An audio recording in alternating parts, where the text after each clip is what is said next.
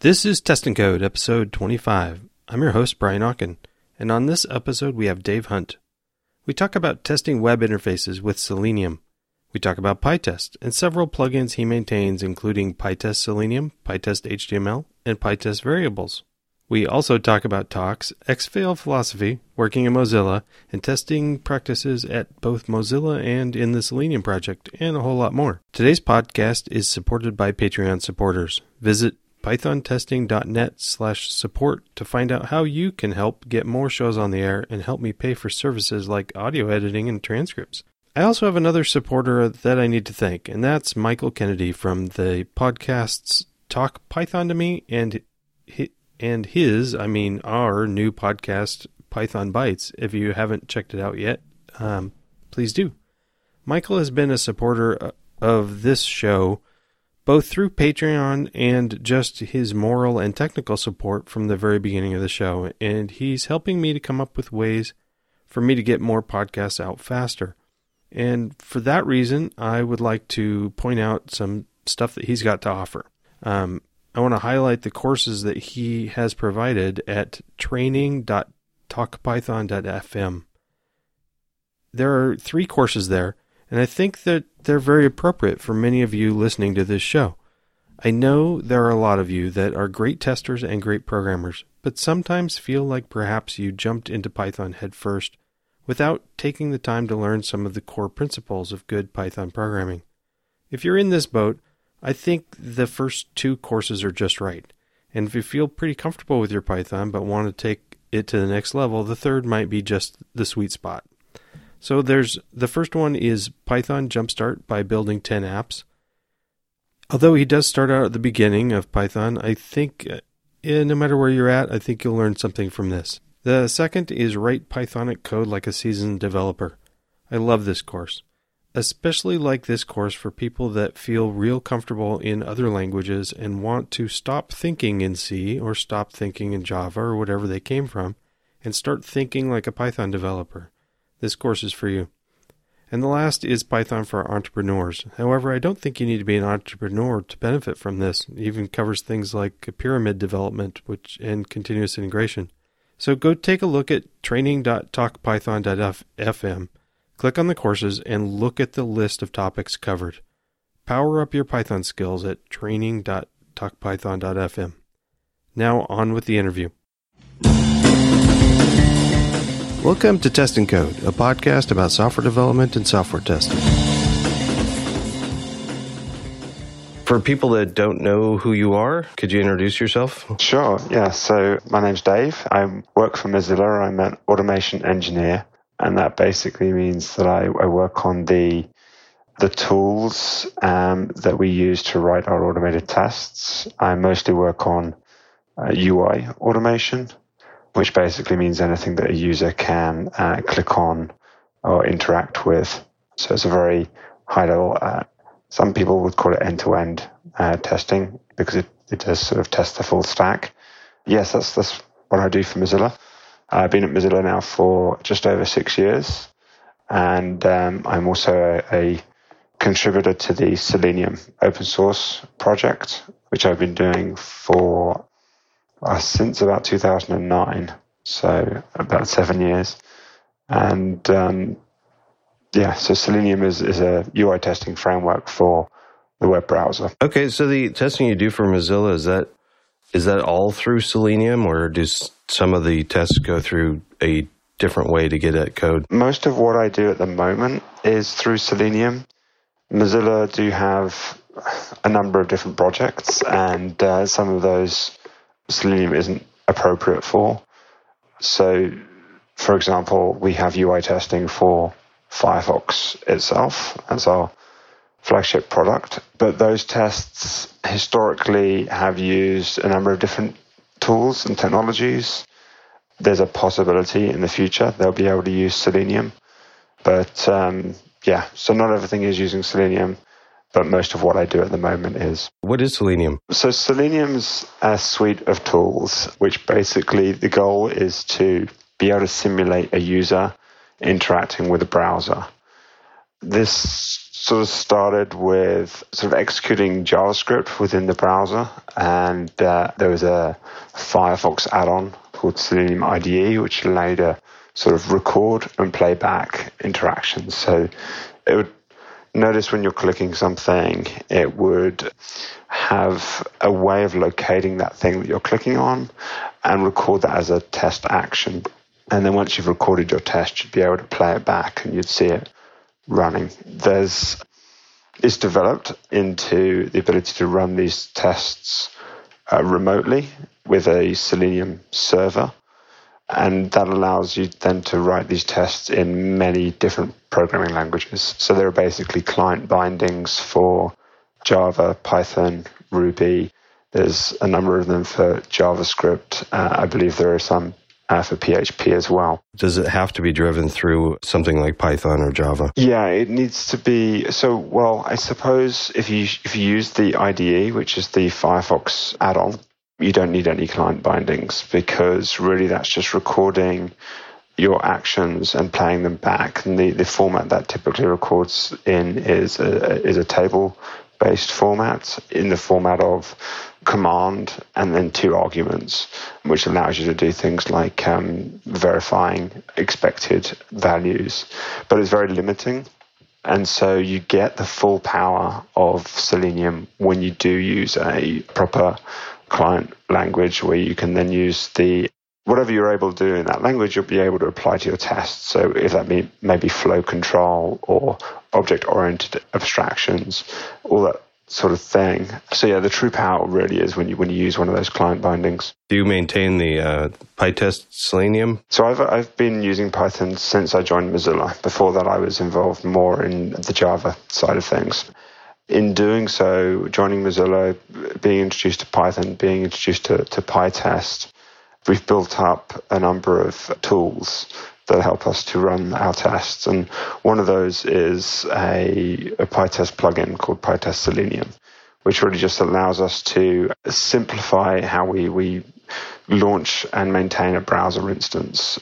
I also contribute to the Selenium project itself, and most recently I've been contributing to the Python client bindings, but that's only been fairly recent. You don't have to use pytest, right? You can use unit test or something for controlling it?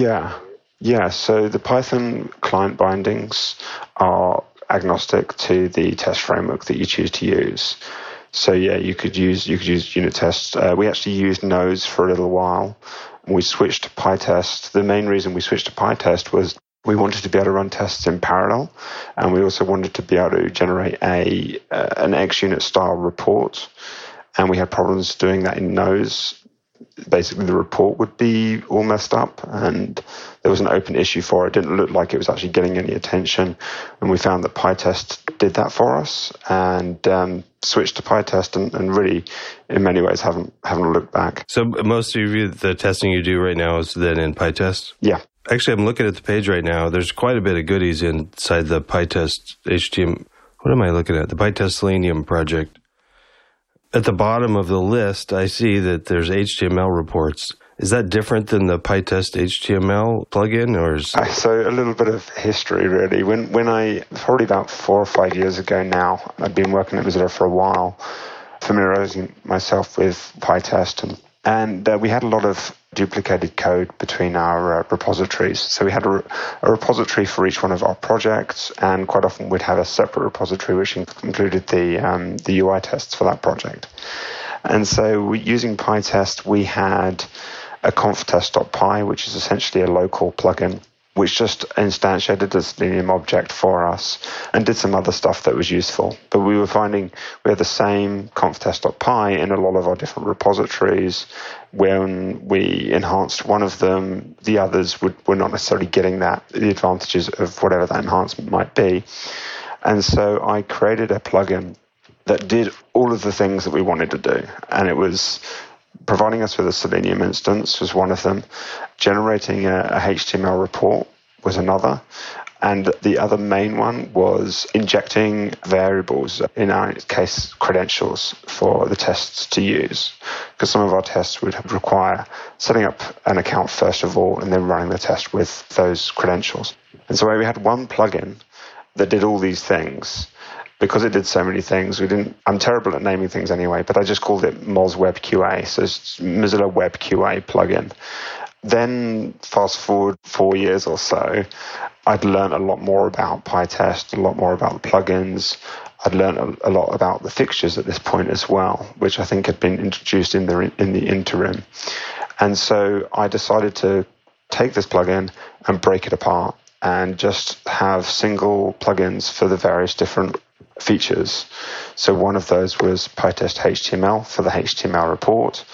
Pytest variables was what we then used for injecting these credentials into our tests. And pytest Selenium was the main one. So yeah, they all work together, but they can be used independently. I'm going to have to check out the pytest variables. That sounds neat also. You've been at Mozilla for about 6 years, you said? Yeah, just over, yeah. When did you create these plugins and stuff? How old are these? So yeah, I joined Mozilla in 2010. I think that Moz Web QA plugin was introduced, I want to say August 2011, perhaps, maybe 2012 even. And then, it was good. I mean, everything was just stable, working fine with those. I had an increasingly nagging feeling that we should do more with those.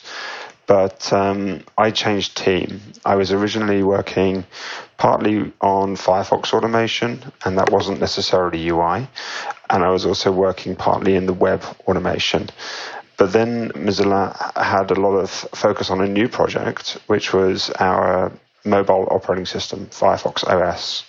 So for a while I was working on that team, and I was doing similar kind of thing, working in UI automation, but I was using different tools. And so for a long time, those plugins, or that main plugin, was just really in maintenance mode. And I would jump in and I would fix something if there was something necessary to be fixed. And then a couple of years ago, I rejoined the web automation team, the web QA team. And I had this thing that I really wanted to just come back and tidy it all up. And so at that point, probably approaching 2 years now, I broke those out and created separate plugins. Okay. Well, these are really pretty cool. And I do notice that you can use it to launch not only Firefox, but Chrome and Internet Explorer and just really anything. That's pretty cool. It basically just allows you to do whatever you can do with Selenium, but surface some of those things out on the command line, and for convenience allows you to configure some of them inside your setup.cfg or wherever your configuration is stored. For people who are just using Selenium in one project, you can just create your own fixtures that instantiate a Selenium object. But for us, we had very similar requirements on several projects. And so just having it centralized was useful. It's hard to know how many people are using your plugins, but it seems like even when it was the Moz Web QA, this one big plugin that did many things, we were even getting people giving feedback and raising issues. So people were using it, were finding it valuable. So yeah, I think that's the case also with pytest Selenium. One of the things that you sent in your list was that you're using Tox as well. We've just started using Tox, really. I was only really introduced to it this year. Well, at pytest developer sprint this summer. And that's when I spent a little bit of time getting familiar with Tox. And I've set it up for each of my plugins. It allows me really easily to test on multiple Python versions. That's the biggest value I get out of Tox. And so I've started introducing it to some of the projects at Mozilla. And I've introduced it to the Selenium project itself for running their Python tests. You described this briefly as a shakeup. Was there resistance to your changes, or how has that gone over? I was referring there mainly to the changes to the Selenium project itself, and it was a shakeup really because it was a big change. There was no resistance. There's very little resistance at all in the Selenium project. There's a lot of if you've got the commit access, really you're trusted to do what's right for the project. This came about because I wanted to make some changes and some improvements to the Python client for Selenium. But at the time, the tests were very difficult to really understand how to run or to debug. And also what was possibly even worse, they weren't being run regularly on any kind of CI system. So it would be very easy to commit something you think would be an enhancement and improvement that would actually regress behavior, and you wouldn't know about that necessarily until somebody raised an issue, even if there was a test that would have failed. So I wanted to first address this before I got too carried away with making enhancements to the Python client. The tests as they were unit tests, but they were being run using pytest, but they were being built as part of the build system. There was essentially a template file, and the build system was Rake, and it was basically taking this template and creating multiple suites. So there are several different browsers: Chrome, Firefox, Safari, Phantom.js, and there's also a remote. And so for each one of those browsers, a copy of the test suite was being written to disk. And then after that was all done, the tests were executed. So it meant that you couldn't just say pytest run this test, because that didn't exist yet. You needed to always use the build system to generate those tests, and then you could run them. And so what I did is I threw away a lot of the Rake template system, and I just made all of the tests pure pytest and introduced fixtures for parameterized fixtures for supporting the multiple drivers. So the drivers being the different browsers. And so now we have this common suite of tests that you can run directly. There's no template parts to those files. They're just pytests. And it takes on the command line a driver, and then one or more drivers, I should say. And then for each one of those drivers, it will run those tests. Now, are you driving this from some continuous integration server? Yes. So that was another aspect of what I wanted to do here, is I wanted to get the tests much more easily maintainable and runnable locally, but I also wanted to make sure that on every commit, every push, or every pull request, we run these tests. So Selenium was already using Travis CI and Jenkins. What I did is I made sure that once I had this hooked up using pytest and using togs, is I modified the Travis configuration to just be a multi-build or multi-job matrix, and make sure that it was running the Python tests against each of those browsers. Each of the ones that's possible in Travis. For example, we can't run the Safari tests, the Internet Explorer Edge tests on Travis. And so, the situation we have now, every time a pull request is opened, every time a commit is pushed, the tests will all run. Now, one of the things that I've noticed with a lot of actually all the continuous integration servers is that the plotting and graphing of the results is mostly based on pass-fail. I think maybe some of them do skip and error also. But pytest has XPass and XFail. Do you utilize those in either Selenium or Mozilla testing? We do in both. So, I'm a bit opinionated about the XFails, and I think it differs from some other people's opinions. So for an XFail, I am of the opinion that test is always expected to fail. Perhaps you've written it before you've written the functionality, or there is a bug that is reproducible 100% of the time. You can exfile that test then and put a reason that is a reference to that bug. And then if that test starts passing, I actually want that to cause the suite to fail because something's changed here. However, the other opinion, or another opinion, is that you can use it for marking tests that are flaky and fail sometimes. And when XFail is not strict, which is unfortunately, in my opinion, the default, it means that those tests could start passing and they would still just be ignored. I mean, you have the coverage back, but you don't have that reporting back to you. So yes, we use it for Mozilla. I try to encourage that kind of use and behavior. Selenium has used it, but it has used it slightly differently still, and I think that was a misconception, a misunderstanding of the feature of XFails. That is, it's possible to decorate a test, mark it as an expected failure, in which case, if it does encounter a failure is marked as X failed.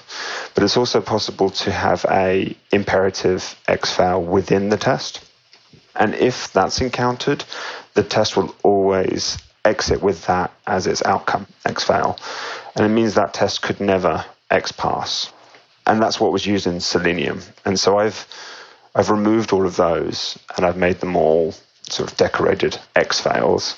And it just then allows these tests potentially at some point in the future to X pass, and we can then remove the X fail and tidy that up. But when you were saying about the CI integration, yeah, you do just get a pass or a fail of the entire run, and that doesn't necessarily go into the details of which tests failed or which tests passed, which tests had these other outcomes.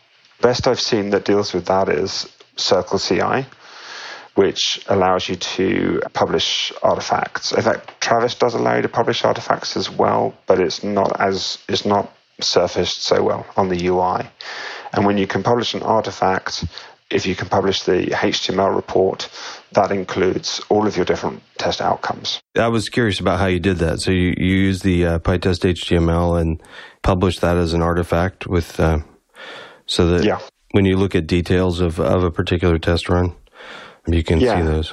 Yeah. Okay. Yeah, because the XUnit style report really doesn't, I mean, you can have pass, fail, or skip, and I think X fails are marked as skipped. I don't know whether or not X passes are marked as skipped, but I think that must just go back to the origins of XUnit style tests not having these other potential outcomes. There's a mapping between what the output of a test is in pytest and what you can put into the JUnit XML.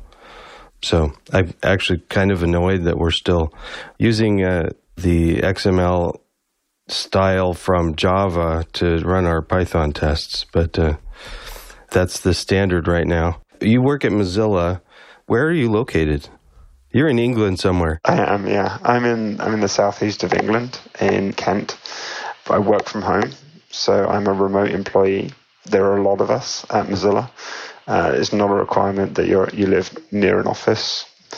Really, working for an organization that lives on open source means that if you have an internet connection, you can be productive and you can work. So I mostly work from home.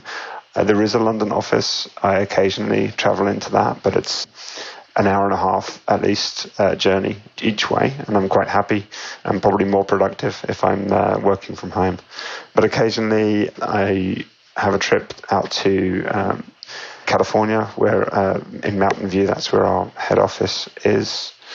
And then twice a year, the whole company gets together for an all hands. Twice a year, that's cool. You get to rack up the freaking flyer miles. And I have in the past, yeah. I've, more recently, so when I joined Mozilla, I didn't have any children. I've now got 2 little boys. And so more recently, I've perhaps favored to not travel so much. But it's a nice thing to be able to go and see new places. And I love traveling to conferences. In fact, a highlight for me this year was going to Freiburg in Germany for the pytest developer sprint. It was amazing to meet such awesome people all working on an open source project and contributing their valuable time. Yeah, I would have loved to have been there. I know that I just talked with Raphael Pierzina, and he was just talking about how awesome that sprint was. So, and I also like how you guys did the crowdfunding to try to get plane tickets for people that couldn't get them themselves. Yeah, it was a great idea. In fact, we had I was mentoring somebody during the summer to work on some enhancements for the pytest HTML plugin. It just so happened her internship sort of started just before Freiburg and the sprint. And so I suggested that she reached out and see whether or not that there's some of the funding can support her traveling out there, and it did. So it was great. She was able to start her internship working on a pytest plugin, but surrounded by pytest core contributors. If you work remotely, what is the main interaction you have with your coworkers? Is that through email or? The main would be IRC. But yeah, it's email, IRC, and video conferencing. I'm constantly on IRC, pretty much the entire organization, and many of our contributors are on IRC. That's where I live. That's effectively, I see that as if I'm logged into IRC, that's the equivalent of someone seeing that I'm sitting at my desk. The pytest HTML plugin, that I assume does talk about Xfails and XPasses within it? It does, yeah. So any outcome that you can generate from pytest will be included in the HTML report. By default, there's all of the main outcomes, so pass, fail, error, xfail, xpass, and skip. There is support in there for another plugin, which is pytest rerun failures, which changes the outcome on a failure to rerun and then reruns the test. And so the HTML report will also show reruns, and it can be enhanced for additional outcomes if there happen to be others that get added. Okay, rerun. So the outcome is a rerun, and then you can rerun. So pytest rerun failures was written by a Mozilla contributor, and basically it's a plugin I try to recommend people never use, but it's very valuable for if in those cases where you absolutely have to use it. So if you have a situation where you have tests that are flaky due to environmental issues or something that is basically would be very, very costly for you to get to the bottom of, and you know that it will pass next time and it's not really causing you a problem, then you can use pytest rerun failures to either individually mark tests as known to be flaky, or you can just say blanket rerun. So on the command line, you can say rerun up to 5 times, for example. And what it will do is if it encounters a failure on one of those marked tests or any test, if it's done on the command line, then it will automatically rerun that test and it will register an outcome of rerun. And then on the final attempt, it will record an outcome of whatever the outcome was. So it will still be failed. It will still allow a test to ultimately fail, hopefully pass. Yeah, okay, I can see the danger there. So we had some environments that were particularly troublesome, and the problem is someone had put on a blanket rerun on our Jenkins infrastructure for pretty much all of our tests. And it was fine, but that blanket rerun wasn't necessarily enough in one instance, so it was bumped up, and then it was bumped up. So in the end, we had 5 automatic reruns. When you're talking about unit tests, that's probably not too much of a problem, although I always prefer to either fix the test, fix the intermittency. But the problem with UI tests and Selenium tests is quite often they take quite a long time to run. We would have instances where a test would time out looking for an element or waiting for an element to be displayed on the screen. And if that was the case, our timeout might have been 10 seconds and would be automatically rerunning that test 5 times. So we've now added almost a minute to our test suite runtime. However, our timeouts often weren't 10 seconds. They used to be configurable on the command line. I've removed that now, but at one point I saw timeouts of 5 minutes being set.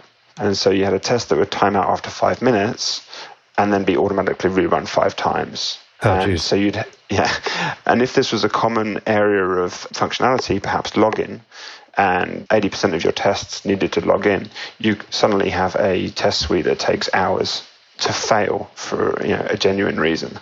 And so that was a problem, and we've addressed that mostly by not relying on the rerun failures plugin, and I haven't so much hard-coded the timeouts to 10 seconds, but they're a lot harder to increase. Switching gears just slightly, I'm looking at the pytest HTML page, and I'm of course, I'm not always good about this, but I'll put a link to all the things that we've talked about in the show notes.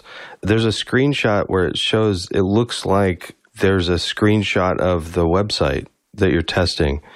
Does that happen automatically, or is that something you can set up that you should screenshot on failure? Or I have to try and remember how we implemented it, but I'm pretty sure that what we did is in pytest HTML is we implement custom hooks when we are generating the report, and that allows you then to, in your own suite, you can have a local plugin using conftest.py, which implements this hook and adds additional data to the report. If you're using pytest Selenium, we already do that. So by default, on failure, we'll gather additional debug information, such as we grab the HTML page source, we grab a screenshot. If we can, we grab the logs from Selenium as well, and they get output in the report. But yeah, it's extensible. So if you're using pytest HTML, you have some other information you'd like to put in there.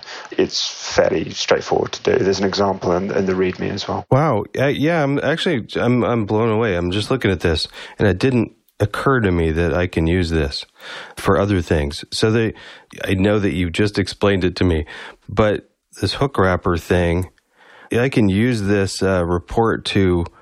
In a different instance, I'm testing a device that has its own log files, and I could potentially then use a hook to say when something fails, I can do some extra work. Like for instance, go out and grab the log files from the device and then include those. Right. Oh, that is so awesome! I'm gonna have to try to get this into our system. This is great, and I like that. I like the.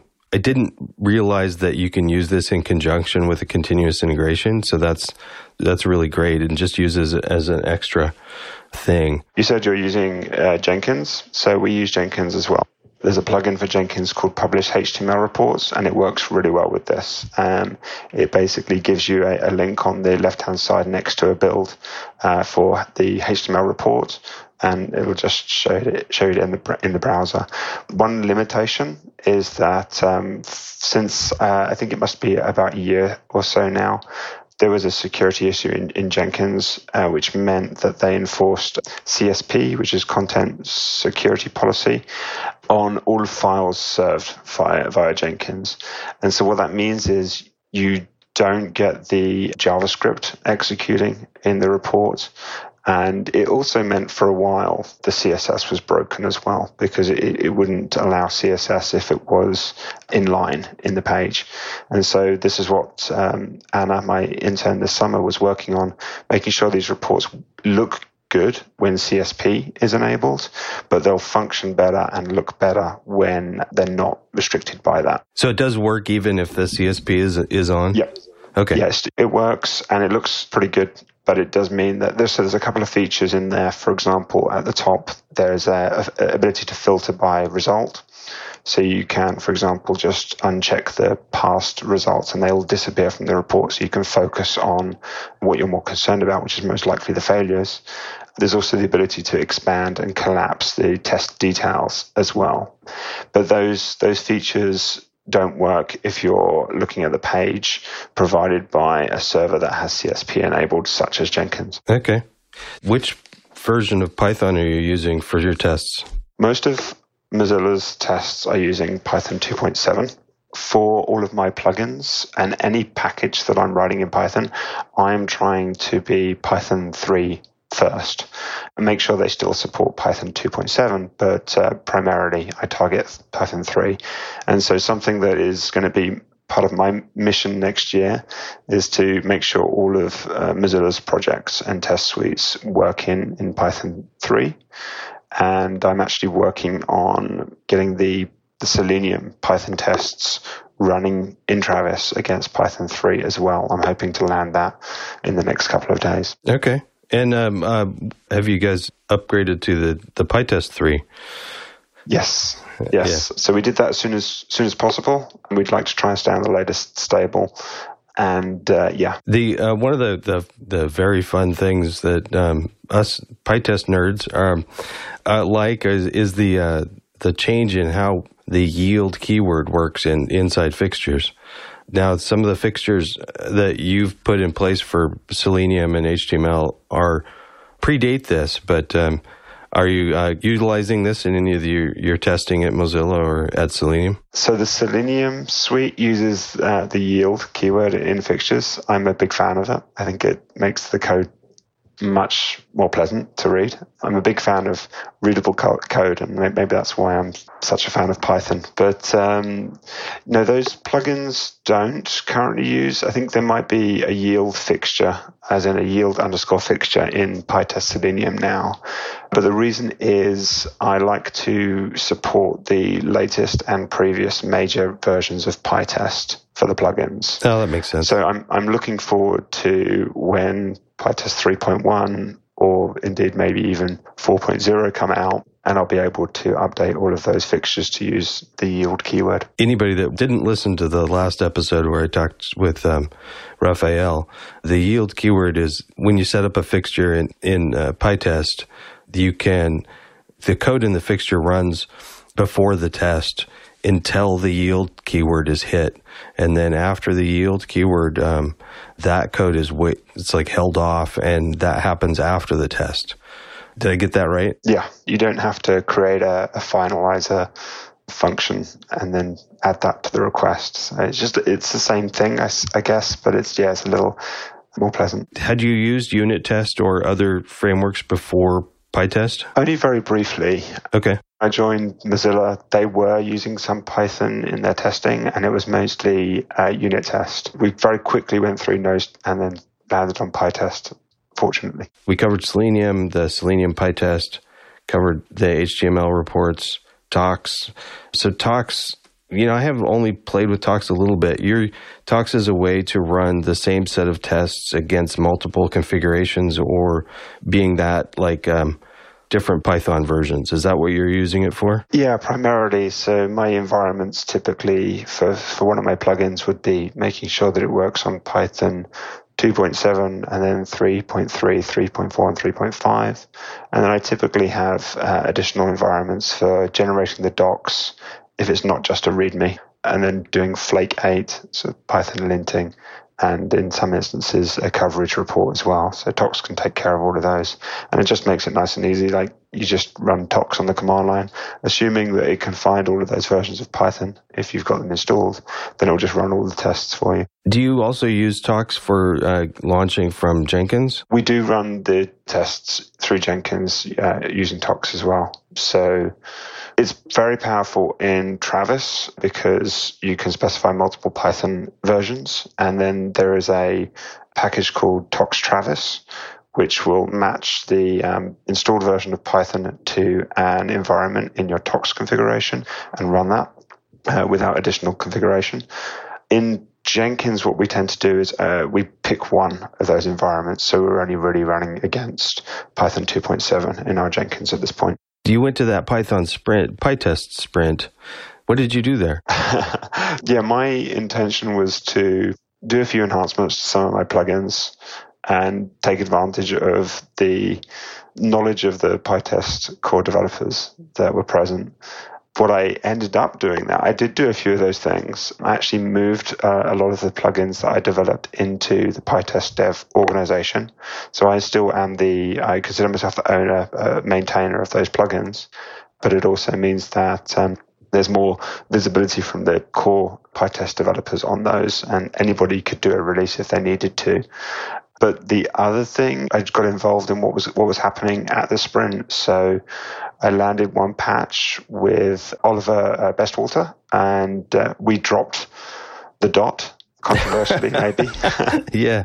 So that was my big contribution during the sprint. My laptop has two stickers, one of them with the dot and one without the dot. Yes, I think, there were some people still supporting the dot. Yeah. So that was my main contribution. I worked with Danielle on a fix that was bothering me personally, which was about root directory discovery in pytest. And it was getting confused when you happen to have a value for a command line option that looked a little bit like a file path. And it was considering that as a potential test location and throwing off your root directory discovery. So that was fun to really get into the whole path discovery part of pytest. It's a bit of a jungle. Cool. We're running out of time a little bit, but the last thing I wanted to talk about was a thing that you just posted up like yesterday or this recently, which was the help wanted issues. This is pretty cool, I think. So this is on GitHub. I'll put a link to this as well, but it's you've marked a whole bunch of the repositories that you work with help wanted. Yeah, so in GitHub, one of the default labels is help wanted. And so for a little while, so at Mozilla, we encourage community contribution. We have volunteers that come and help us work on anything that we do at Mozilla. And so this isn't a particularly new thing, except I was able to go into GitHub and worked out the search terms necessary for basically finding issues that I've authored with this label that are open and not assigned. And yeah, I think there's half a dozen in there at the moment, but that link will always show any issues that match that.